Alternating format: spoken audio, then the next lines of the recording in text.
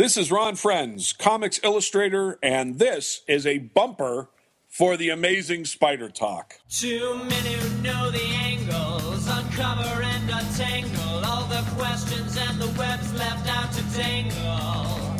In 1962, last Wednesday's afternoon, they'll bend your ears with reckless self-abandon.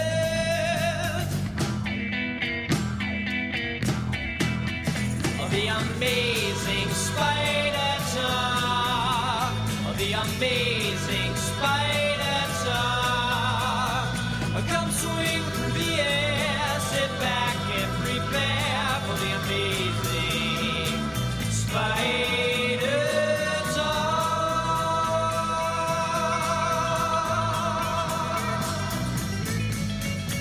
Hello and welcome to the Amazing Spider Talk. My name is Dan Kavoston, and I'm the editor and founder of SuperiorSpiderTalk.com. And I'm Mark Ginocchio, a guy with a buck and a dream. Also, I'm the editor at SuperiorSpiderTalk.com and the founder of Chasing Amazing Blog. Great. What's that dream, Mark? Oh, if I tell you, it won't come true. Is it a dream to buy an Amazing Fantasy 15 for $1? If I tell you, it won't come true. All right. Well, we'll move on. I'm holding firm to this. I'm remaining mysterious, Dan. I want our readers to be enticed, perhaps a little teased and tickled. Well, listeners, if you can successfully guess Mark's dream, we'll give you $1. There you go. Because you'll have successfully ruined his dream. And a free comic code. Right, there you go. Well, as always, everybody, thanks for joining us for the 20.1th episode of Amazing Spider Talk. We hope you enjoy this podcast and that it provides an intelligent conversation between two fans and collectors as we hope to look at the Spider-Man comic universe in a bit of a bigger picture. It's a double X.1, if we're being all Roman about it. Yes, there you go. Rocky 20.1. Rocky's Revenge. So for this episode, we'll be discussing Amazing Spider-Man number 20.1 by Jerry Conway and Carlo Barberi. We'll read your comments and emails, and then we'll blaze through some more Flash Thompson's reviews, which means I have this idiot in my house again, Dan. We got to keep inviting him back every week. It used to be bi-weekly. I know, but we can thank Marvel's schedule and our own schedules for this. So.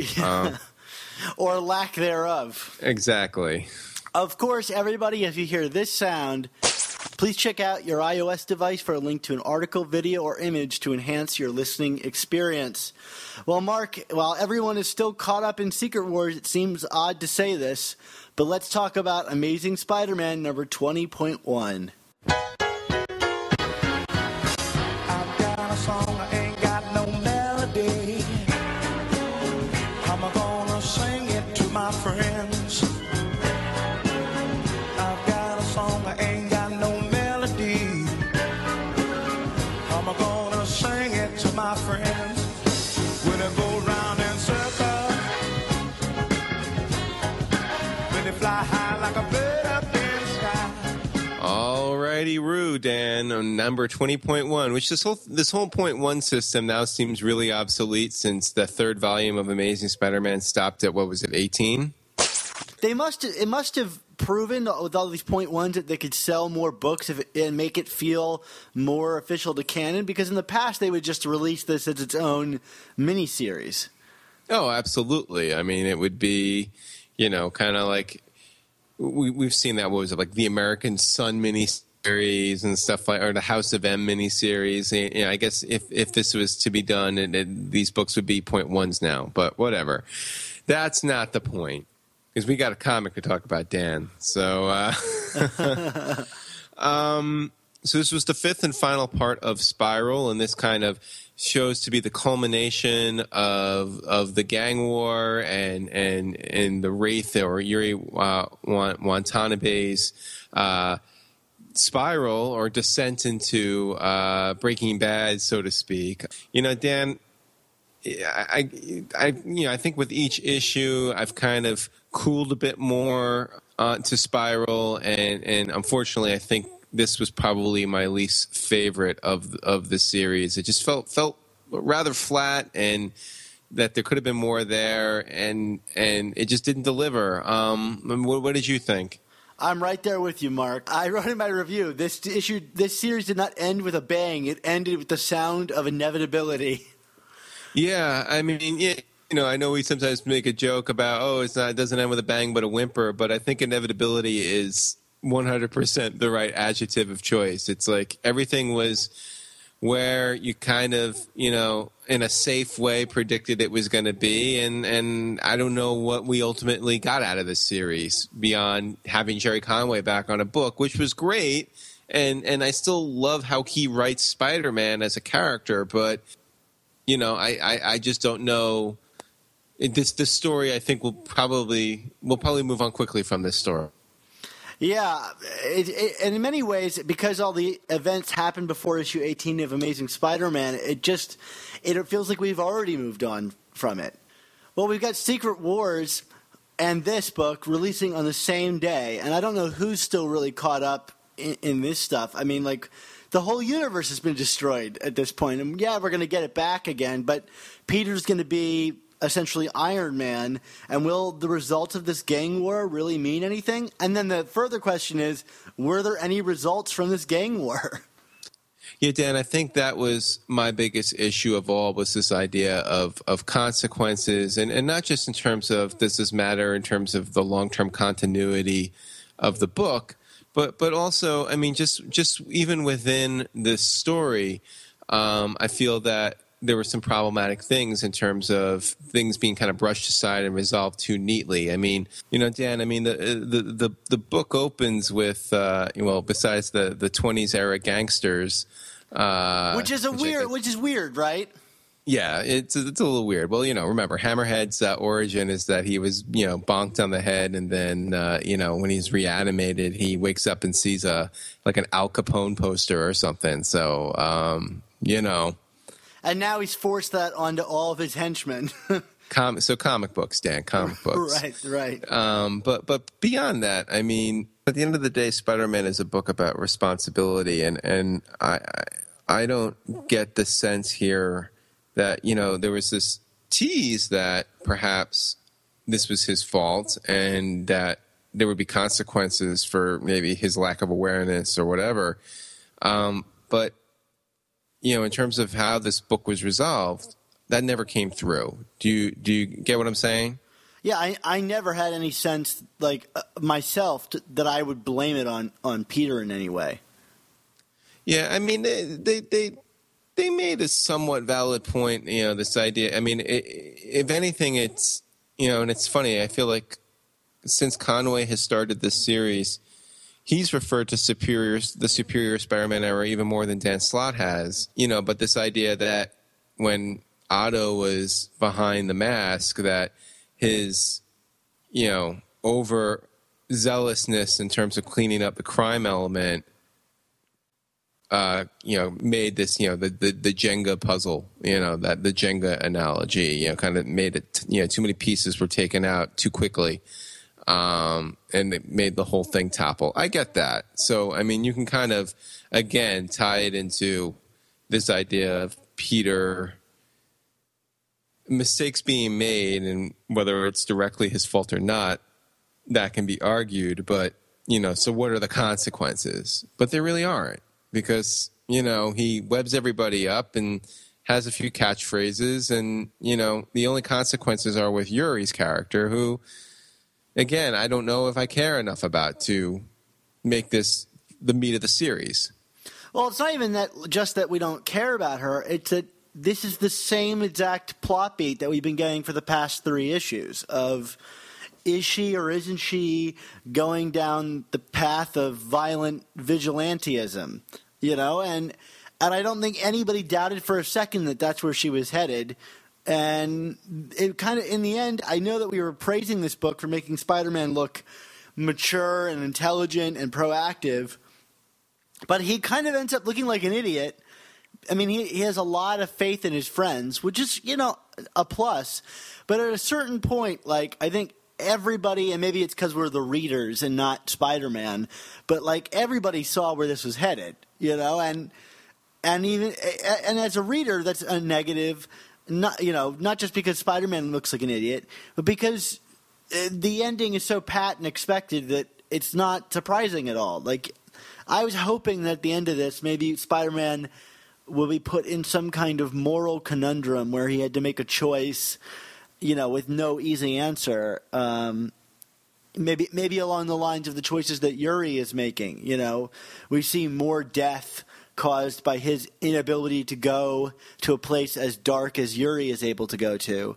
That might have been an interesting ending, but when Spider-Man can punch people one time, including Mr. Negative, and knock them out, like, where is the dramatics here? Yeah, I mean, like there was one moment where I thought maybe like Spider-Man was going to have to aid in Mr. Negative escaping, because of what was going on with Yuri. But we didn't even get that because he kind of keeps Yuri at bay and then captures Mr. Negative. Like you said, like there needed to be a choice or some kind of dramatic beat that sold the moral quandary, the moral gray area here, but there is none. And I mean, in terms of what you were saying with the inevitability of this, I mean, not only do we get this beat repeated in this story, but I mean, like, didn't we get essentially this story with the Wraith in the Anti-Venom arc from Dan Slott back in the day? Yeah, we did. And not to mention even that, we get the story with Jerry Conway back when he introduced the Punisher. That's essentially who she becomes by the end of this story. Yeah, very, very true. So, yeah, yeah.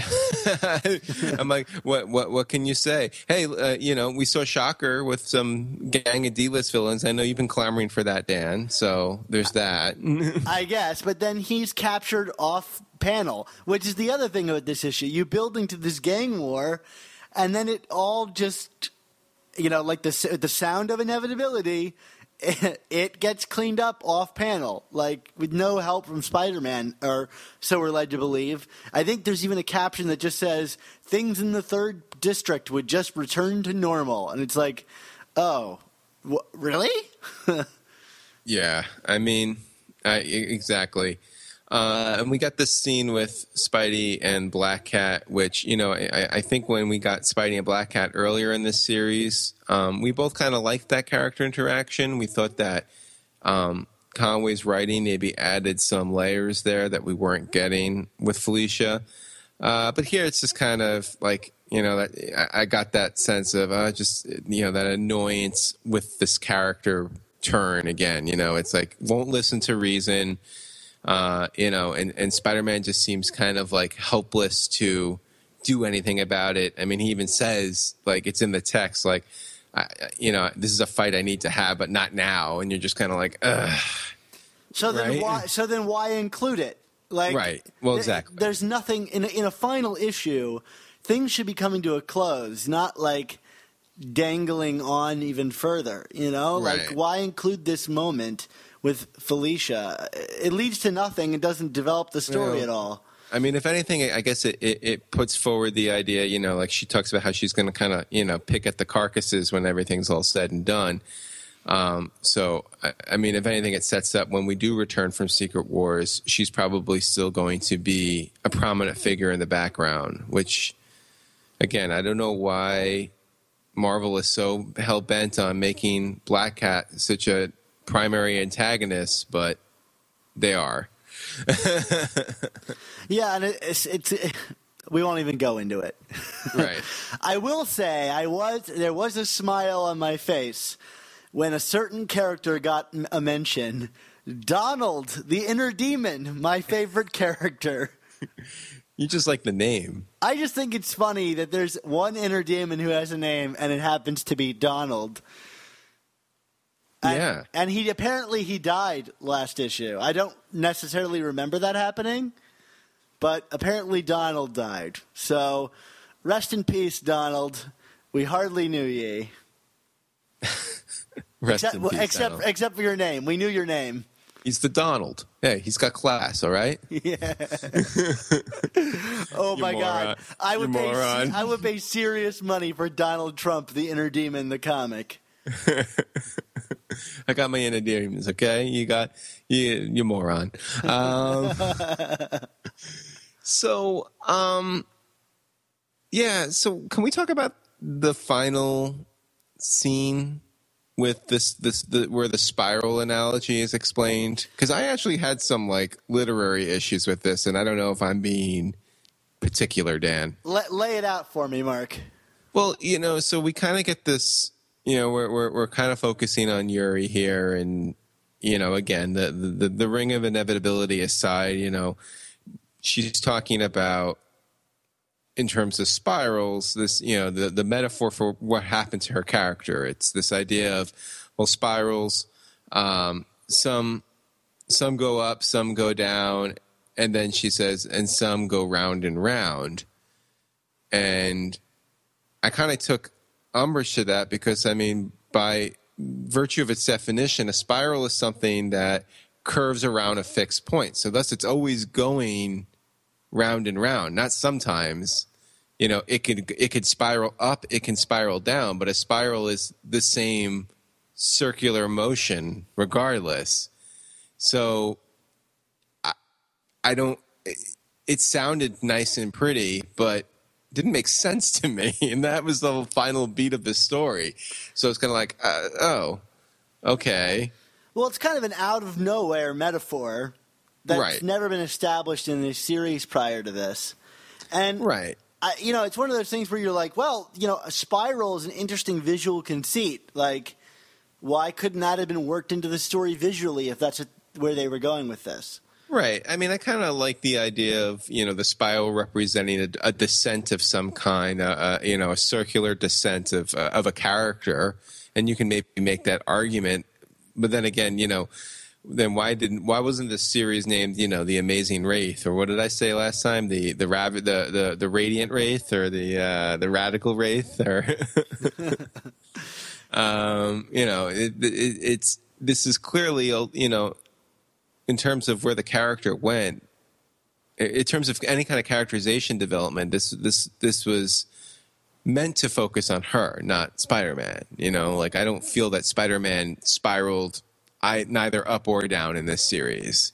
Oh, we get this weird revelation from him saying, like, oh, there's darkness in all of us, as if he's only just now realizing this. And you're like, hello, Spider-Man. Like, from your origin story onward, that's been a key part of your life. Right. He's had his moments of darkness. Yeah. I think Jerry Conway has written some of them. So, maybe the most pronounced ones. Yes. So yeah, just I don't know what happened here, Dan. I mean, again, this is still a fun comic book to read in terms of watching Spider-Man do Spider-Man things, but it ultimately this didn't feel terribly distinct, and I guess that's where it's a bit of a disappointment. And the arts, we've been talking about it since the first issue. It doesn't work for me here. You have anything to add about Barberi's art here? It's difficult to read. The coloring is all wrong. You've got these orange flushes of color filling the backgrounds, and then we see the sky, and it's like bright blue, like the most brilliant day ever. And you're like, who is designing this color palette? It's so radical and all over the map. It's like this. Did you ever read the All New Ultimates book? Yes. You did. Yeah. Where the colors there were like something out of like a neon nightclub. And I feel similarly about this, except everything is like tainted with rust. And it's just like everything just clashes. It's so hard to look at and want to invest yourself in. I'm going to leave it alone. But this art, it never worked for me. Yeah. Well, Dan, you have anything else to add to this? One thing that has been consistent throughout this series that's kind of baffled me, and I don't know that I've brought it up on the podcast, is this timing conceit where every time we change scenes, we get this label of what time of day it is. And it's like weirdly specific. It's like 2:01 p.m. And I always thought to myself, like, what am I meant to be getting out of this? Like, knowing that it's all happening on the same day, or how Spider-Man's able to get around the city, and, like, what time it is. But, like, it's so weirdly specific that it, like, called attention to itself unnecessarily. And, like, it's not a problem. It just seems such a weird and arbitrary thing to include. I have no insight on that, Dan, but I don't disagree with that. It just seems a little. I'm curious to ask Jerry Conway about it when we inevitably talk to him about this book. Yeah. I mean, hopefully he'll have I'm sure he has his reasons. Yeah, sure. But yeah, I don't know. I guess my real takeaway from all of this is that as an end of the story, I feel like this doesn't really work. But if this was like issue 2 of a story, I'd be like, okay, yeah, let's see where this goes. This is like, Gang War is going. We've got these dubious characters. But so much of this just felt like stretched out to and maybe it's just the scheduling, but so many repeated beats. Like, why couldn't this have been like a 2-issue book? I was going to say, this feels like a three-part arc for me. At the end of the day, I think this is three issues of comic book story that was stretched into 5. Yeah, because I mean, it's and we talked about this before. It's that writing for the trade mentality. You gotta fill at least 5 comics worth of arc for a trade now. And that's unfortunate because, the story probably would have been a lot more effective in 3 parts. Why don't we get to your grade? Sure. My grade is going to be a C for this one. Yeah, I'm right there with you. I'm going to say C as well, Dan. It's about average.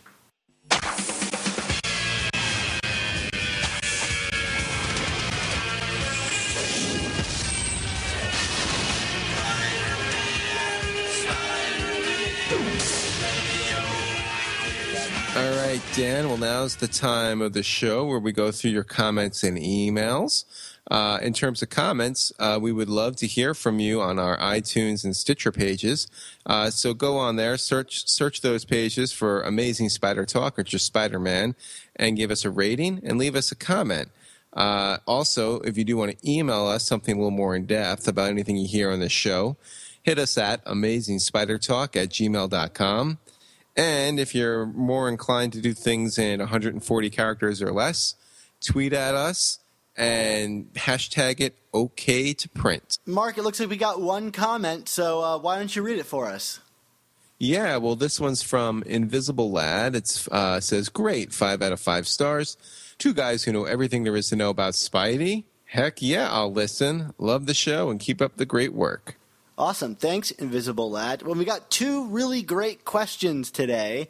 The first one comes from Adam Chapman, who does the podcast Comic Shenanigans, that I co-hosted, or I guess I was a guest star on the show with him this past week, and it should be launching next week. So I recommend you guys all check out Comic Shenanigans. It's got some nice behind the scenes of how Mark and I do this show in it. But he has a question for us, and that question is, what is your favorite Spider-Man starring miniseries?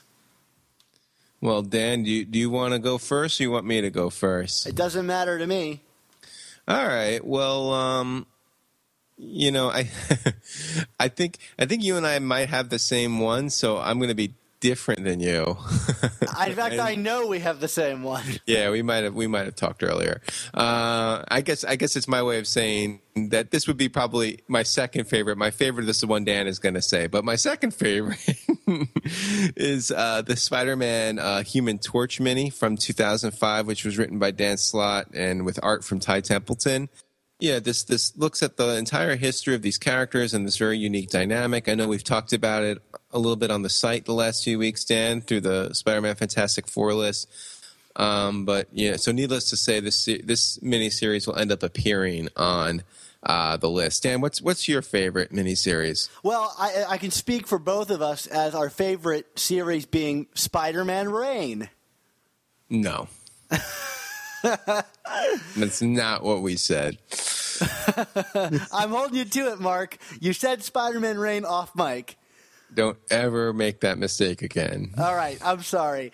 Well, the funny thing is, when I got this question, I went to look, and there were only really like half a dozen Spider-Man miniseries that I could say that I actually really like.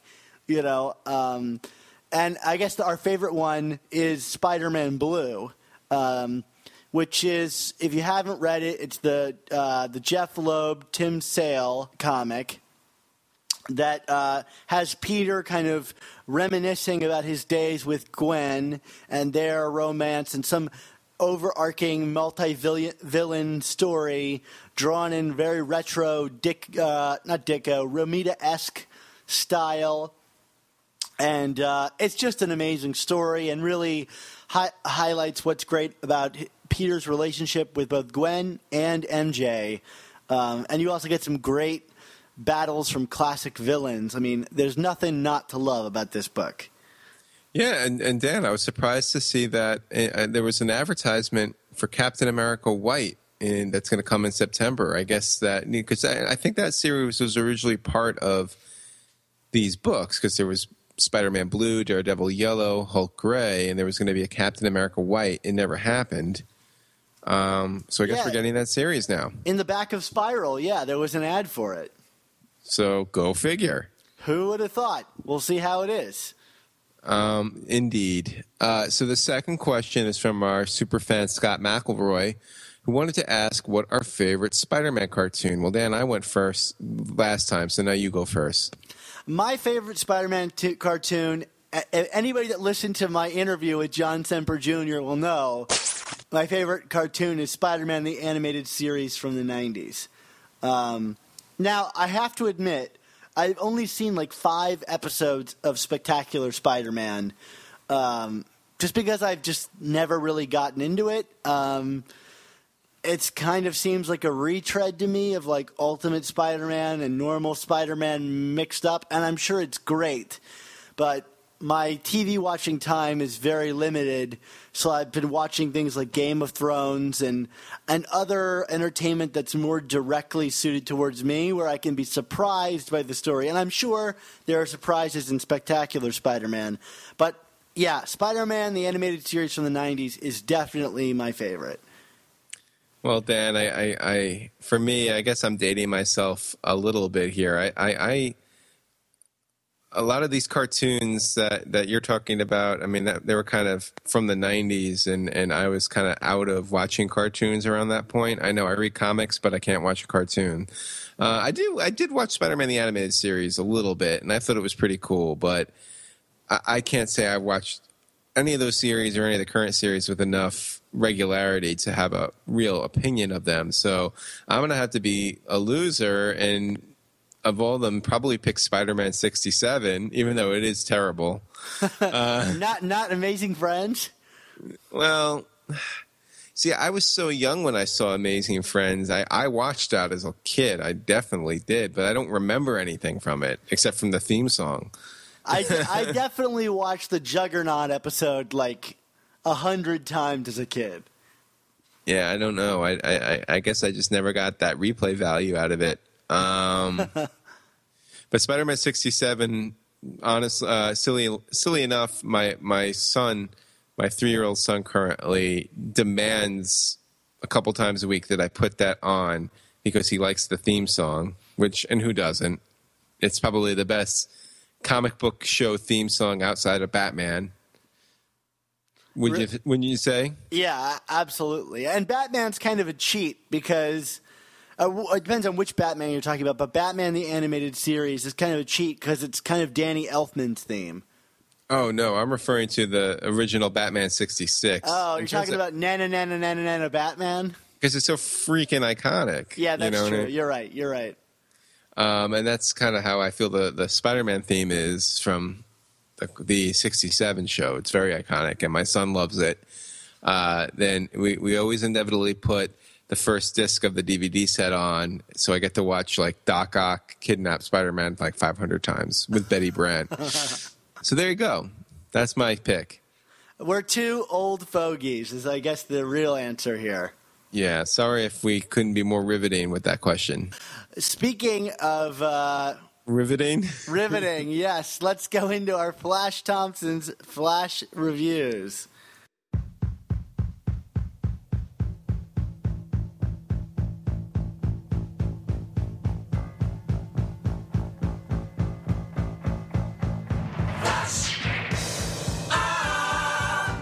Savior of the universe.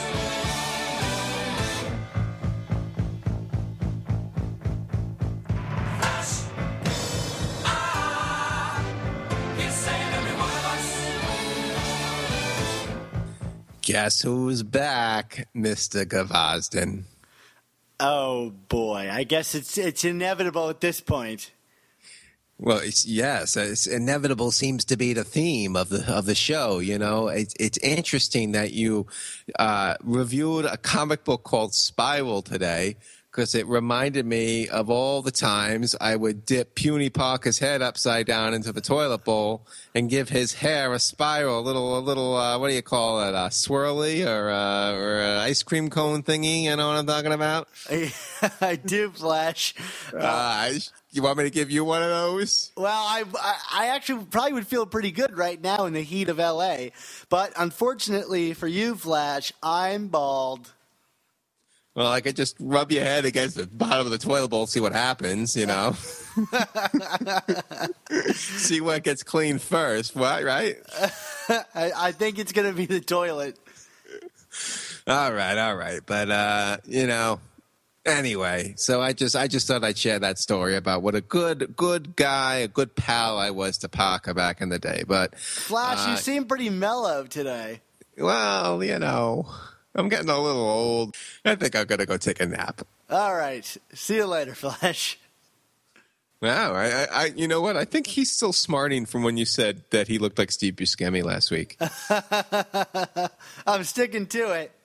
Yeah, I mean, you know, he definitely, I saw a little twinkle in his eye when he talked about rubbing your head against the toilet, whatever that was about.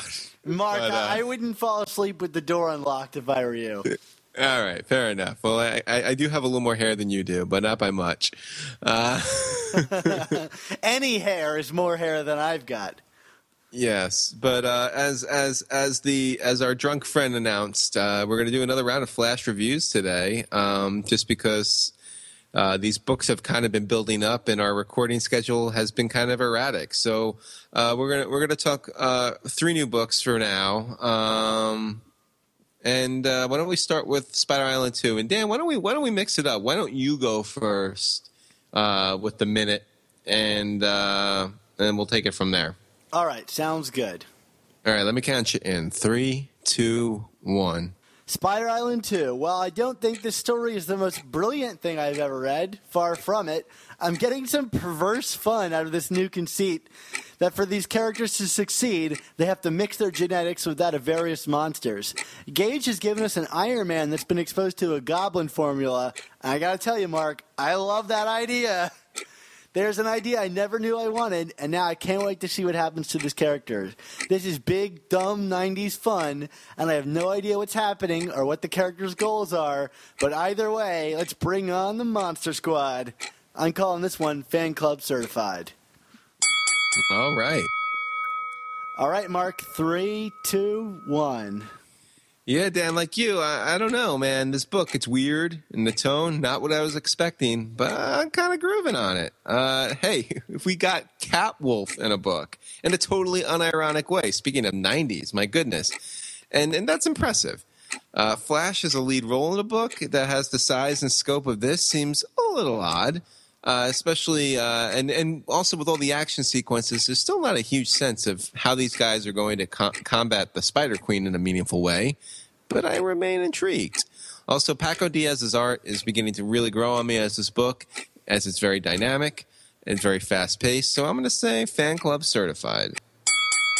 Look at that. We're enjoying this book. I'm just waiting for this book to get terrible, and it might be terrible, but it's just so much dumb fun. I can't help but smile when I'm reading it. It could become a so bad it's good kind of a thing. Yeah. Yeah, I think it might already be there. But, oh my goodness. Speaking of bad, Ultimate and number 4, 3, 2, 1. Mark, the things are finally starting to come together for this series, and I'm beginning to see how all the pieces fit together. We've got a significant step up in terms of writing and artwork, but what I'm really interested in here is that the Punisher seems to be operating as Bendis' mouthpiece.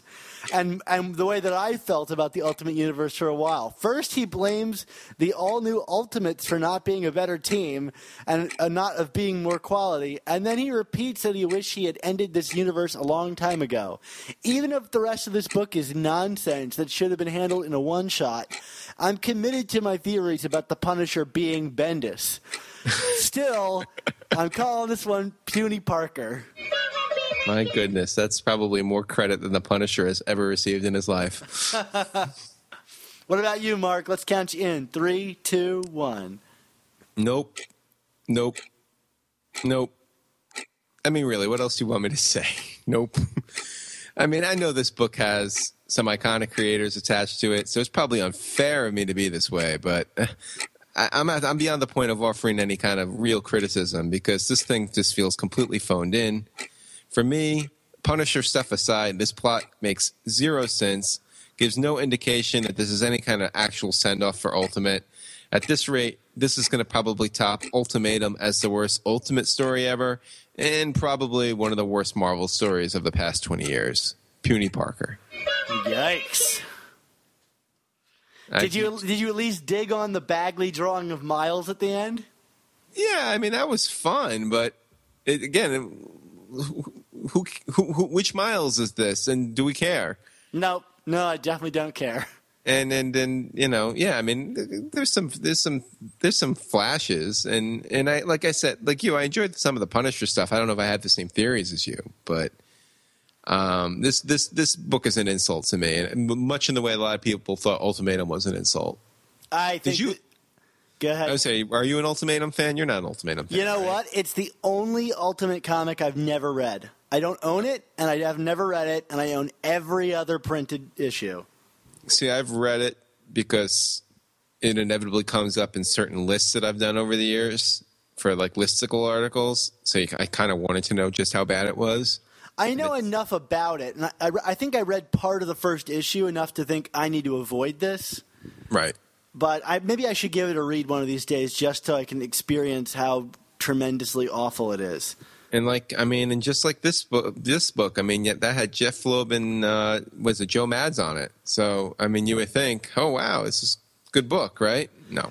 Well, I didn't pick it up because Ultimates Volume 3 was so terrible, and I was like, well, Yes. this can't be any better than that. Yes. Yeah. Yes. Remember, they're twins because they love each other, like love each other. Oh, really? I didn't pick up on that subtle thing that was going on. Anyway, Spider-Woman number 9. We're gonna move out of the whatever. Spider-Woman number 9. Go for it, Dan. In 3, 2, 1. This is a textbook example of how to do a comic book right, especially comic book storytelling. Hopeless and Rodriguez are an unstoppable team, and this book continues to be one of the best things going at Marvel currently. Even if I'm not desperately hoping to find out more about the town that Jess pulls into in this issue, the artwork and storytelling are so well paired, I'm willing to go just about anywhere with these creators and characters. The double-page spread of Jessica taking out a half-dozen cowboys while silhouetted against the lights of pickup trucks was stunning. If you aren't buying Spider-Woman, you're missing out on a real gem. And if you're teaching comics, this is the book you should be teaching people how to create comics out of. Fan Club certified. Wow, that's high praise, Dan. All right, well, let's hear what you have to say about it in 3, 2, 1. Yeah, Dan, I agree. I mean, I really hope that the new pregnant status quo that we're going to get in October doesn't throw off what I think has been consistently the best read, at least for what I've been reading from Marvel since Spider-Verse ended. I mean, for this issue, I like that we have this kind of casual road tripping narrative. It's very breezy, it's light, it's fun. It grounds the book, makes it more relatable, makes it more street level, while also removing the necessity of huge set pieces and world conquering villains. We don't need a Doctor Doom here. And then we get the inclusion of Porcupine, which is just one of those things that's great. like what's the case with Superior Foes, I can't actually say if the characterization of Porcupine is true to the character, but it's consistent and it's great here, so I'm good with it. Fan club certified. Why don't you take us home, Dan? Yep, looks like it's that time, Mark. Well, everybody, of course, you can find all of our new Amazing Spider Talk and old Superior Spider Talk podcasts at superiorspidertalk.com or find us on iTunes and Stitcher by searching for Amazing Spider Talk. And be sure to check out our Facebook pages at facebook.com/Superior Spider Talk and facebook.com/Chasing Amazing. We'll put up articles. We'll tell you what Flash is up to with the swirlies. All that fun stuff on Facebook. I'll even put a picture of my swirly on Facebook. I don't want to see your swirly. Also, don't forget to check out our sister podcast, The Ultimate Spin, hosted by Brian, Kyle, and Noor. I guest hosted on the show this week to talk about Ultimate N #4 and Spider-Men, and it was a lot of fun. So you'll be getting that episode real soon, so keep your eyes out for that. I'll have to download that, Dan. I should always be downloading it, so shame on me. Shame on you, Mark. Our theme song, courtesy of Ryland Bojack, and our outro song comes from Magic. So thanks to them again, and also a special thanks to Nick Cagnetti, Ray Sumser, Ron Friends, and Sal Buscema for our show's amazing artwork. Mark, where can we find you on the internet this week? Well, as always from the past couple of months, you can find me on SuperiorSpiderTalk.com, where I'll be counting down the best Spider-Man Fantastic Four stories. We're through the first 3 entries, right, Dan? Sure. We got some more surprises coming. Are you happy with the list so far, Dan? Yeah, I can't wait to see how much deeper you're able to dig into obscure Spider-Man Fantastic Four comics. I know that you have a mind for Marvel team-up and stuff more than I do, so I'm excited to be introduced to some comics I've never heard of before. No doubt. And, of course, you can find me on Twitter at ChasingASMblog. Dan, where can I find you and your non-swirled head? Of course, you can find me as well on SuperiorSpiderTalk.com or our Twitter at SupSpiderTalk, or you can follow my personal account at Dan Gavazin on Twitter.